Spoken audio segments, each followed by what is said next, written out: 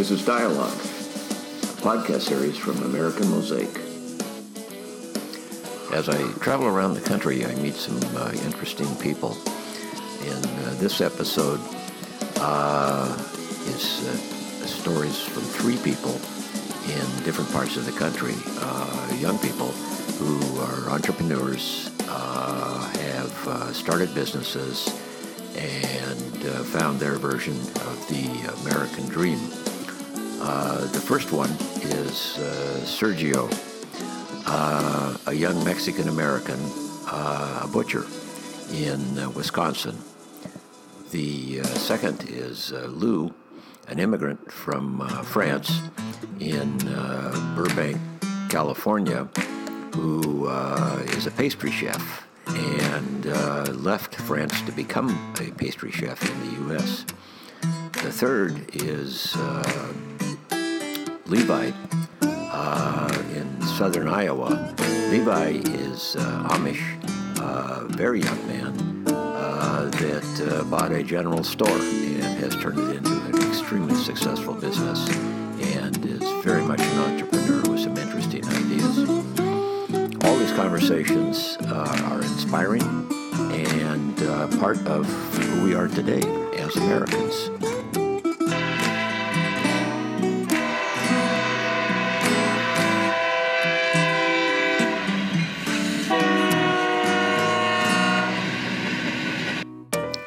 Three stories from around the country. Coming from Mexico, how did that take place? How did you? Oh, well, it was just my parents. They were looking for a better life. Out there we were we live out in the country, but it's dry. There's nothing out there. I mean, we barely have bathrooms there already. And they just wanted to get a better life, so they came out here when I was probably like 9 months old, just so that I could have a better life, I went to school here all my life. I graduated high school. And right after that, I just started working. I worked in factories and stuff like that. And here I met a friend, and he was a butcher. He had done it for 10 years, so he knew the guy that used to own this place, and they were really good friends. And he offered the place to us, and he told me about it, and I was like, this sounds like a good opportunity. So we did it. I mean, at first it was a struggle because they did close down these roads and stuff for construction, so all the traffic kind of slowed down, and until right now, it's starting to pick up again. So our other option was just to find another place, like more populated, so we opened up another store in Walworth, and that went really well. And here it's like, it's picking up all over again. So you're kind of doing the American dream. Yeah, pretty much. It's a struggle sometimes. Sometimes it's up and down. It's a roller coaster. But we're doing good. That's for sure. So that's what matters. Where'd you learn to trade? Where'd you learn to cut meat? Here. My friend taught me how to cut here. I didn't know how to hold a knife. I didn't know anything about a cow. I've been doing it for 5-6 years now. So now I have a good idea of everything. I'm teaching these guys how to cut now instead of me being the student. So yeah. Do you feel any the impact with when the economy went down in Janesville? Problem for you? A little bit. Everybody is struggling. Comedy went down when I graduated high school, so it was like I felt it. It was hard to find a job. I was always part-time. That's why I kind of got this place, just because I knew I would have work. It seems like the fellow that I was just talking to was said that you cut some of his meat. Yeah. I would imagine that stuff is good for those guys, stuff comes up for you. It's just kind of like that. Yeah. I mean, it's like they struggle too. I mean, sometimes their crops, sometimes it rains too much or it gets flooded. They lose their crops, or sometimes it's dry and they're not getting enough rain. Even with beef, sometimes beef goes up and people don't want to buy meat. So, I mean, it's tough. I mean, it's not like it's a tough market, especially now that everybody, they don't really know what they're getting in their meat at stores, and it's cheap, but you don't know what's in it and what they're injecting it with. Here, we know where we see the animal, we cut it up right here, and we put it in our showcase. And you know what it's been fed too. Yeah, exactly. Yeah, and you go to Walmart, you don't know where it's coming from, how long it's been frozen, how long it's been on the shelves. I mean, they put stuff on it so it stays red a really long time. So here, no, I mean, meat goes brown in a day or two, a week. And I mean, it's just aging. I mean, it's nothing bad. So, right. We got a lot of the politics that are going on today. We got, so I'm really interested in what people think about our country today, America today, and just kind of what the politicians seem to be doing with it. Right now, I think it's a mess. I think it's a big mess out there, what they're doing, especially, I mean, this president, I don't agree with anything that he's doing. He's just not looking out for himself, I feel like. Just doing things to cover him and stuff like that. So I hope it turns around soon. I hope they see that he's not a good person, and I hope it turns around. And I learned, it's interesting, I'm doing this, I realized that an awful lot of people didn't vote in the last presidential election. And if you don't vote, you're actually voting. I mean, I think everybody just thought that Trump wouldn't. It was a joke, so I was like, no way anybody's going to vote for him. So, everybody was like, they won't vote for him, so I won't go. And, I mean, it turned out that, the people that did vote were on his side because it seems like everything's about popularity now instead of like trying to do good for people. That guy's really popular. He's got money. I mean, I'm sure he has a lot of power on people and is able to control people. I mean, that's what happened. So I hope it turns around. Yesterday you were talking about the American dream. Tell me a little bit about where you were, why you came here. Talk to me about the American dream. So, the American dream. For me, I was born in France. And I grew up watching movies, American movies, and you dream about like going there and playing basketball. You watch a lot of games, and there's a culture behind that. It's the hip hop, R&B, American music mostly behind the whole basketball thing. So you grew up watching that, and it grows in you. It grows in you, and there's something about there that you don't know, but you need to explore. So it's just I believe in energy, and for me to be so attracted about America brought me here. It's people would call it luck. I think to me it was meant to be. I won the green card lottery and came here and decided to be a pastry chef. And the fact that I said that I decided to be a pastry chef, to me is the American dream. You decide what you want to do and you just do it. And the only way for you to be successful is to do it the best as you can. You know, so to me, that's the American dream. Some people would think like American dream is to make a lot of money. For me, it's just to be able to do what you want to do. You know. Tell me a little bit about the process. What did you have to do to become a pastry chef, and what kind of pastries? What do you make here? What do you do? So to be a pastry chef, I was playing professional basketball in France.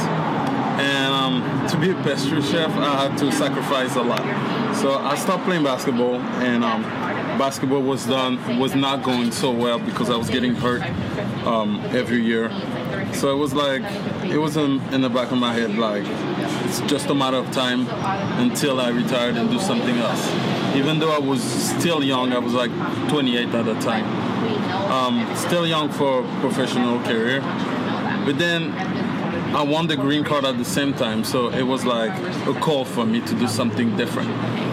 And so randomly, I had a friend that wanted to open a pastry shop in the state, and I went with him to another chef to learn how to bake, and it just came natural to me. It was just like basketball: you practice, you're good; you don't, you suck. You know, it's that simple. You know. For me, with my previous experience, you know. So putting up, you know, hours and hours of work, I'm not scared about that. You know, to me, it's just a natural thing. You want to be good at something, you just work. And so that's what I did. And then it started to be fun. It started to be really, really fun because the more you practice, the more experience you get, you know, and the better you get. So I started to get really good at baking, and you know, just sharing with friends and family the stuff that I was making. It became really like easy to say we're gonna open a business, you know. And so we came here. We found a job in a French school, which was really good because we share what we were doing with the whole French community. And, you know, it was just a thumbs up. You know, they really liked it. And so we started a little business on the side, some catering, birthday cakes. And then we went to the farmer's market where, like, it was really clear that we needed to go to the next level and open a shop. And so now we've been open for like a year and 3 months. And now it's we need to make another step, you know. So the future will tell us what we're gonna do, but so far it's going well. In today's world, we have this great divide. Politics is dividing us. So many things going on. But from where you are, is this anything that, I mean, do you have concerns, or you just kind of got your head down doing your thing? Or? You know, you have concern. You definitely need to have concern because it's not all about me. Right now, I don't feel like I'm touched by what the people in power are doing. It's not towards me. You know, I'm not affected by it, but a lot of people are affected by it. So, you know, I'm concerned about that for sure. But then, you know, I believe that politics for certain people is just 4 years. You know, so we just have to let those 4 years go, and we'll see. If you're paying 2% more, maybe your perspective on American politics coming from France, from Europe, is probably different from someone who was born here. It's definitely different. Everything is so different. You know, when you have someone in power and, you know, and talks about the health insurance, for example, for me, talking about the health insurance like it's a business, that's not right. But it's from my culture. So it's hard for me to understand that talking about health insurance like it's a business, you know, it's right. I feel like it's really wrong You know, it's your country. Of course, you want health insurance for everyone. You know, if you could get it for free, just get it for free, because people need to get healthy. You know, so it's the shock of culture that's really different for me. You know, school it's not a business for me. It's something that your country needs to provide. You know, so it's just a cultural thing. It's different.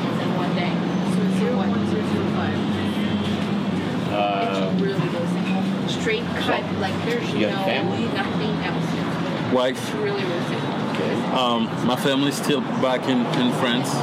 You know, mom, dad, brother and sister. My wife is French too, so her parents are in France right now. They're gonna come here? You know, I hope so. Her brother is coming on Friday, so that's a good news for us to see him, spend some time with him. She's also a flight attendant, so we get to see them very often. Not as often now that we have the business. You know, we really work like Americans now. You know, we don't have a day off. So that's a cultural thing, you know. In France, we need to have those 2 days off during the week. And, you know, 5 weeks of vacation every year.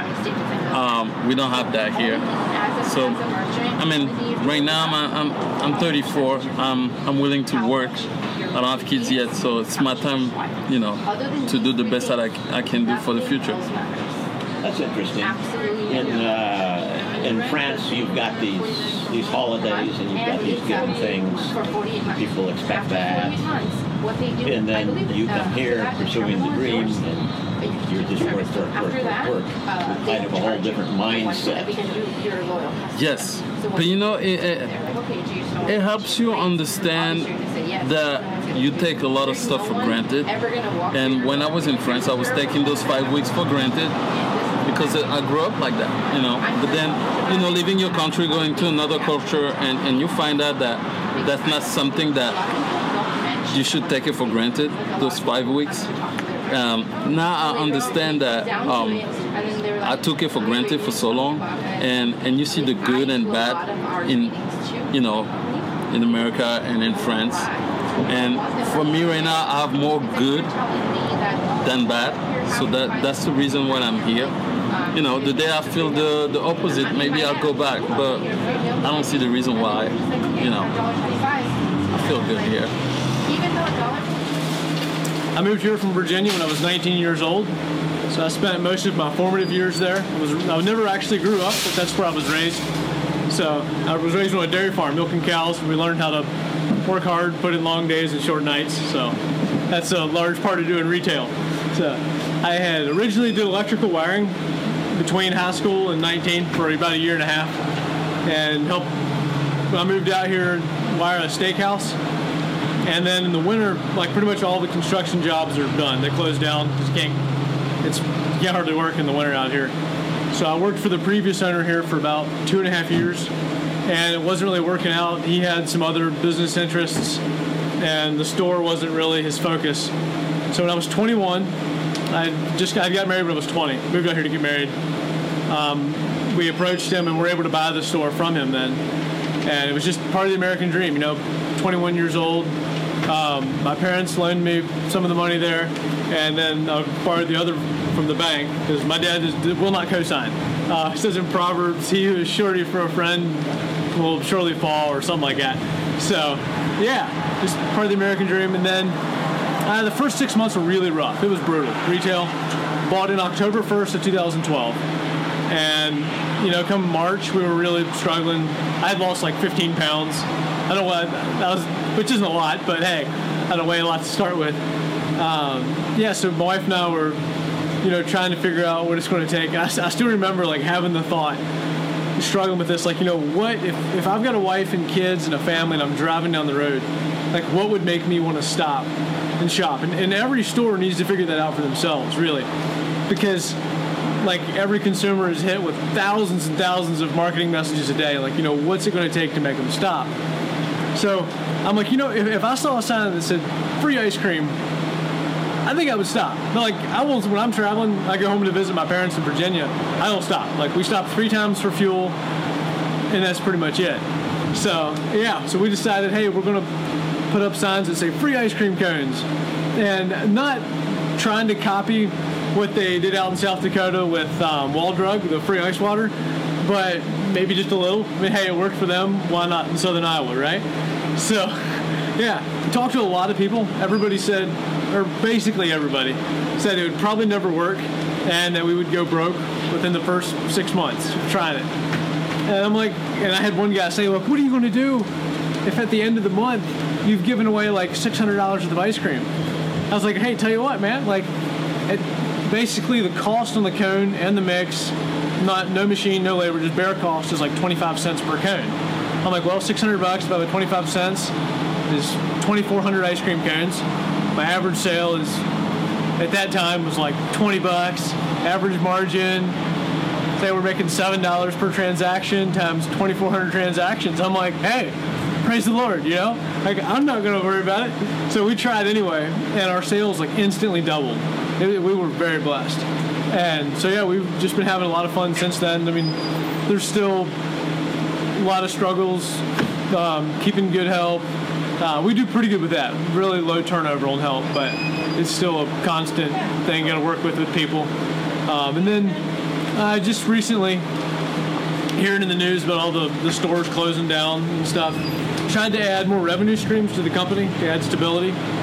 And so we started trying to sell products online.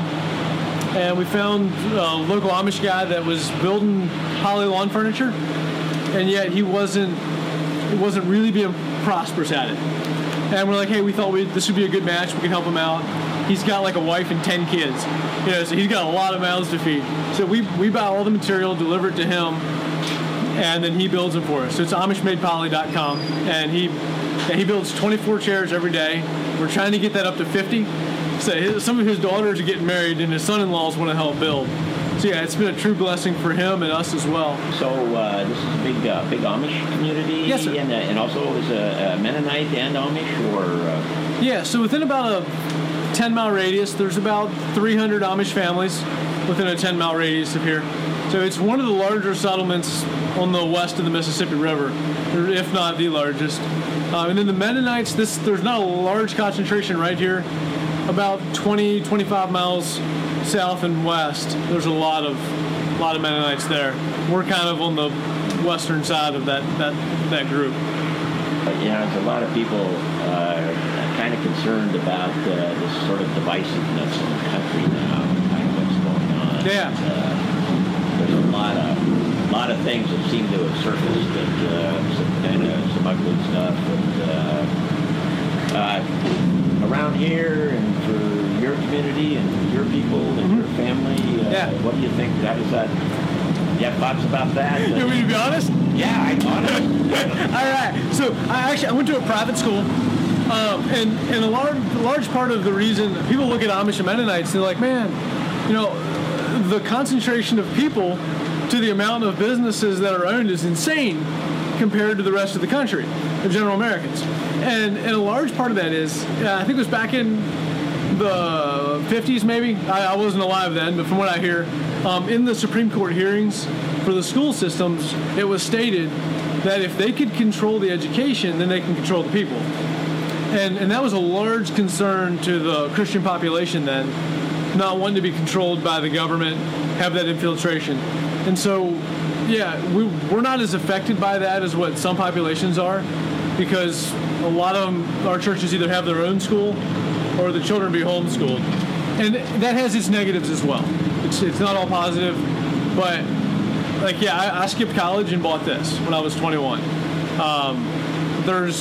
I would never, a lot of people don't like me saying this, but I would never encourage anybody to go to college unless they're pursuing a specific dream. A lot of these kids go because they can't get a job without having a college degree. Well, it's totally wrong. I took night classes at a VOTEC school. That was a part of the public education system, but it was different.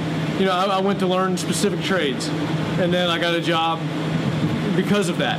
Instead of spending $30,000 a year on a college, hoping to get a job when I get out, I started working and took night classes.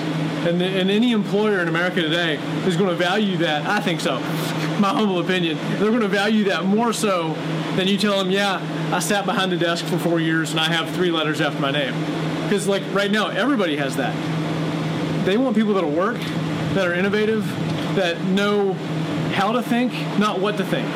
So a lot of our education system today, I think, and I skipped college, so, what do I know? But it's teaching them what to think, not how to think. So the private school that I went to, they focused a lot on mind development, how to analytically think analytically, not just absorb data. Instead of sitting behind a desk absorbing data for 4 years in college, they wanted you to go out and learn how to think analytically, see issues, be able to formulate opinions, and accurately, and in a biblical worldview as well, through the lens of Scripture, because that's a large part of who we are, and we truly believe that God did create the world. And so, when the government took over education, a lot of that changed. So I think that's a large part of when America started going downhill politically, morally as well, is when the government took over the educational system. That's my side of the story. Very good. That's great. You said a lot. I really, really appreciate it. Yeah, you're doing well. You're going to continue to do well. I know with how you think about things, and your energy, and your people skills. Yeah. Well, praise the Lord. We've been very blessed. We really have. And a large part of success, anybody out there wanting to pursue an American dream, is they need to be clear about what they want to do with the success in their life. Because if it's for selfish motives, you'll be moderately successful. But once you have a bigger, I'm not like a big philanthropist or whatever, but once you have a greater vision for what to do with money or with time, people are like, oh, I wish I didn't have to work, or I wish I had endless amounts of money. Well, what are you going to do with it? If you're going to sit on a beach and watch the waves, well, that's going to get old fast. Like, that's cool for 2 days, maybe 3 if you like to drink. I don't know, I don't, but I drink coffee and tea. I'm a teetotaler, lots of tea. But yeah, so you got to be clear about what you want to do with the success in your life, with the time that the Lord's given you, with the money, or you'll be you won't have the drive, and it'll get old. But like, one of my passions is widows. The Lord said we're to take care of the widows and the orphans, right? I know a number of widows that her husband died, left her with like $250,000 in debt. He had cancer, trying to pay all this off. And so one of my things is I want to help them pay off all their debt. And then I just met another widow not long ago. She's got 3 kids and works 3 part-time jobs. Like, it's absurd. This is America. There's highly successful people out there that need to know these needs and fulfill them. And so that's part of the reason why I believe we've been blessed and successful, is because the drive that we have isn't purely selfish. Because you go to bed at night, you're like, oh yay, I made $1,000 today. I'm gonna go do that again tomorrow. Big whoop. But if you can take that and do something with it, help someone out, then it gives you drive to go back tomorrow. Like, yes, I can do this again, and we're gonna bless people with that. And it's a total different ballgame, and you can win. Good for you, Levi. Thank you. That's it for this episode of Dialogue from An American Mosaic. Thanks for listening, and if you enjoy this series, please subscribe and tell your friends about An American Mosaic.